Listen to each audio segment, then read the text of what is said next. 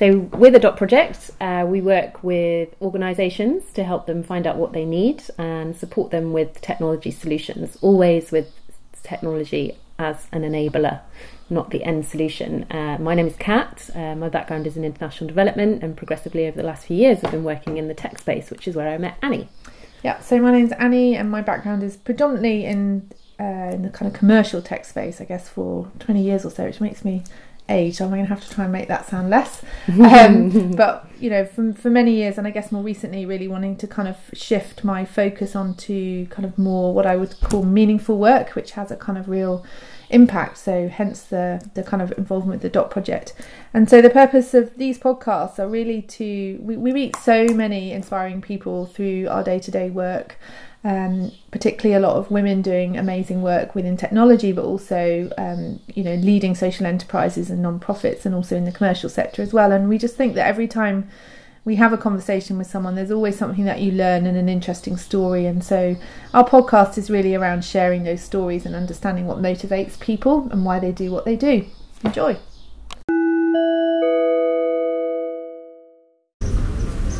Okay, this is Annie and Kat back in Lusaka, and we've got an amazing lady to introduce you to this morning, which is Regina from Asakana Network in Lusaka. So would you like to introduce yourself? Hi, good morning. My name is Regina Mtonga, and I run Asakana Network with my friends. Yeah. Can you tell us a little bit about Asakana? Because we've been listening to your story for the last hour or so, and it's just incredible. So Asakana literally means young women. So when you say Asakana Network, it actually translates to Young Women's Network. And what we do is we do all things tech, we do all things software and hardware, and we're basically about empowering the young girls in the tech space. We want to make them feel comfortable and not apologize for being in the tech space, and also, most importantly, is give them skills in the technology world that are actually helpful in helping them make money and just be more self-sustaining. And can you explain, because you were telling us in detail about how teaching them through technology, what greater impact that can have on their communities? Mm-hmm. I feel that when you teach a girl any STEM related subject, it has a tendency to open up their mind. So what happens with that is the impact that it has on the communities. They go back to the communities and they teach all their friends, they teach their parents, and they teach all these schoolmates and co-workers what they have learned. And another thing that really happens is, because their minds are opened up, they think of other solutions to actually make money, and they realize that you don't actually always have to be a 9-to-5 employee. You can make money for yourself. As you look for other jobs, you can make money for yourself. Yeah. And then that has an impact as well on the you were talking about the relationships often with the father. Yes, it's something that we noticed a couple of years ago, 2 or 3 years ago. We noticed that when you focus on teaching a girl a new skill and they take that skill back home to dad, especially for the girls who have the privilege of still having their dads in their lives, their dads have a way of, just having them the comfortability in a girl being brought out. We have a notion, for those of us that have the privilege of having our fathers in our lives so early, if daddy approves, chances are this is going to be great. So we really want the fathers to be supportive of what these girls are doing, because later on in life, when this girl is a young woman, when this girl is a fully grown adult, she will look at other men with respect, and they will respect her the same way that her father was able to respect her choice. Yeah. And so what inspired you to start the Asakana Network? Money. No, I'm kidding. I'm a woman in tech myself, and I feel it's something that my co-founders and I share. I was tired of being the only girl every time I walked into a classroom or I went for a job interview. I really was tired of just speaking to myself all the time and asking myself for advice and responding to myself. So I really wanted a network that could just give me the support that I needed, even if it's just to call up a friend and say, I'm starting this project, this tech project, and my friend just say, that's great, do you need any help, and when can we start? So it was really just being tired of being a minority for so long. Yeah. But you're not just a woman in tech. So see, that sounds just a woman in tech. You're highly qualified. Plus, how else have you taught yourself? YouTube. Yeah. I have taught I completely appreciate the school that I have. My lecturers. Thank you very much. But I really would love to meet the founder of YouTube and just shake their hand, because I have learned so much from YouTube. I use it every single day. I learned how to properly code from YouTube, and of course, friends in the beginning. It's always easier when you band together and learn something together. You learn much faster when you're with your friends. But I'm highly qualified in YouTube. If there's certifications. What kind of technical? Why don't you just list your technical skills that you have? Because it's pretty impressive.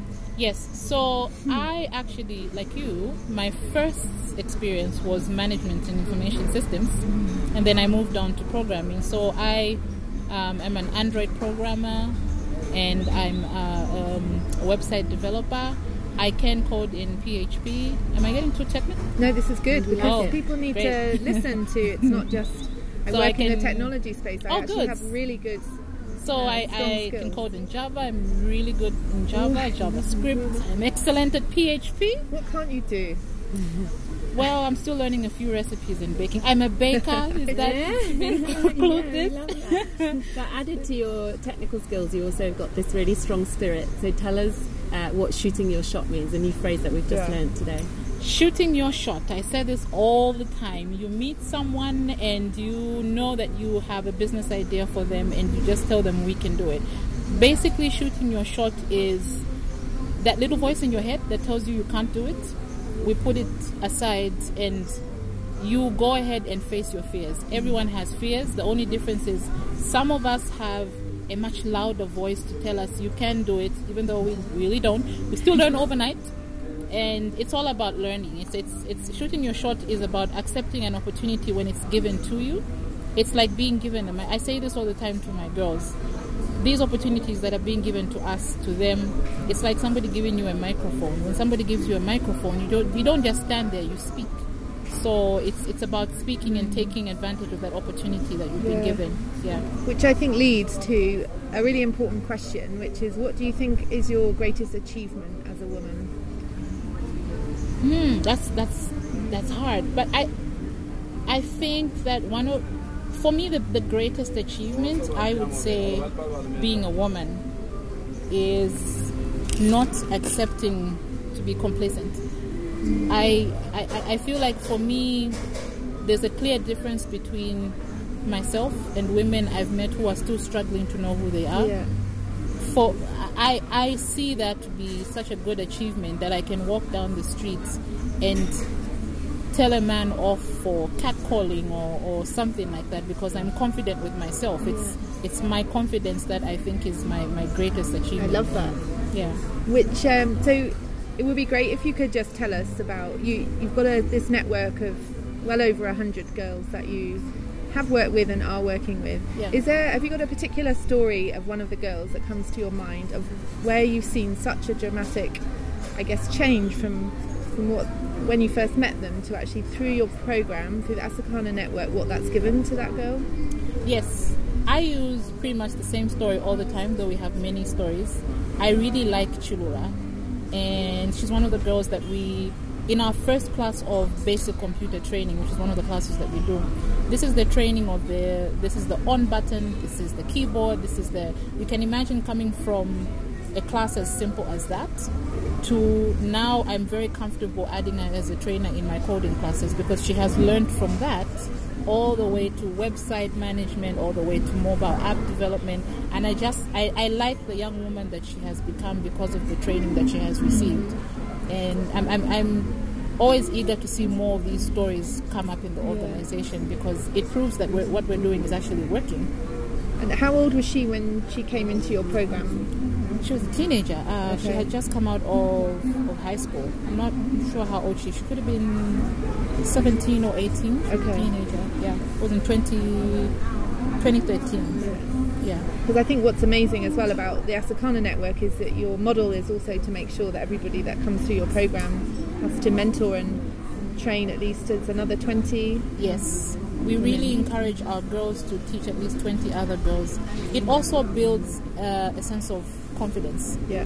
You teach your first 20 girls, you're shaky, you're a little bit wobbly. By the time you're teaching 50, you're confident, you don't need to read off a book anymore. It's just, we're trying to help them build a lot of their confidence and to also practice what it is that they've actually learned. So, and I like to take a seat back and see, have they actually learned what it is that I was teaching them? And yeah, so it's about confidence building. I like the confidence theme. So now I'd like you to think of a woman that you admire the most or have admired the most in your life, and it could be in business, it could be just in your personal life. I have a feeling I know what you might say because we might have talked about her already, but I quite like my mom. I thought you might say that, and I love it. I mean, she was a very inspiration. She had no in her mouth. She told it to people straight. I'm told a lot of people feared her at the office. I see why now. Good. That's good. I think if I had an opportunity, I would tell it to her face. I think my mom was quite an inspirational woman. She said yes at a time when it was so difficult. She went to school in the 70s, so it must have been a lot harder to obviously be the first female quantity surveyor in the country at that time. So I would confidently say it's my mom. And I think maybe your daughter, who is now 1, might be saying the same thing about you, because we have learned that Regina has purchased her daughter a real laptop because the toy one didn't work, and she's already using it. At one year old. Yeah, she's booking her on our projects. She loves computers. Maybe it means that we have a third tech person in the house. So I hope so. Yeah. And just a last question is, what's your ambition from now? Where would you like to be in 5 years' time? Personally, or you can do both or whichever. Well, professionally, I want to see ASECANA Network grow into all 10 provinces.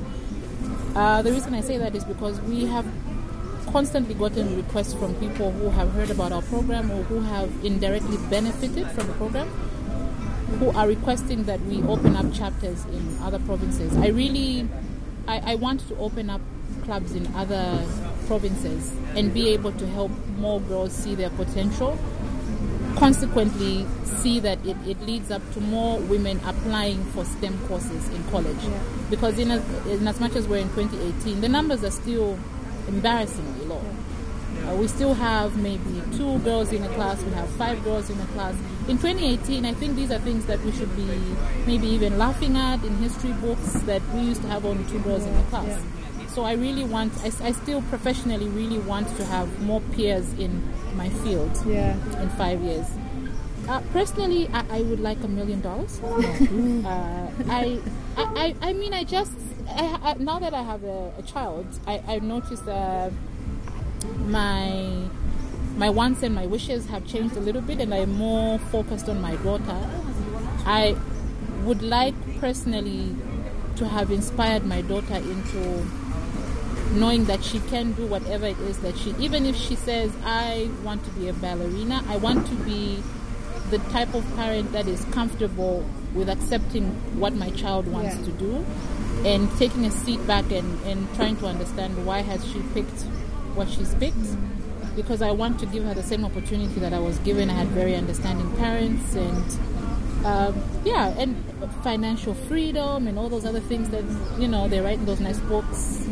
But this is what you're doing through the ASECANA Network as well, and not just as a parent and as a mum, and that's what's just hugely inspiring. So thank you for sharing your story with us. Thank you. Yeah, and we look forward to connecting lots in the future as well. Yes, absolutely. All right, thank you.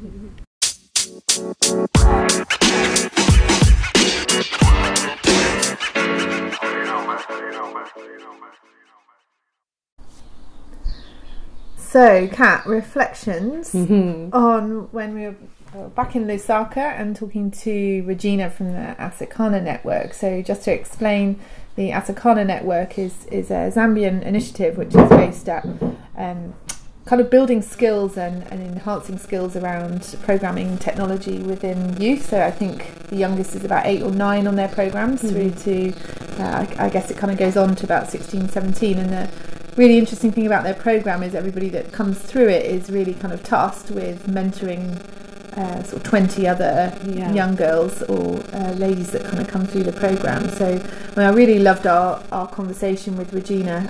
What are your initial reflections? I love the way that she explained the way that Asakana works, almost like a kind of waterfall in a way, in that she's empowering all of these girls who potentially might not end up working in the STEM field, but are being given skills which open their mind to do many other things.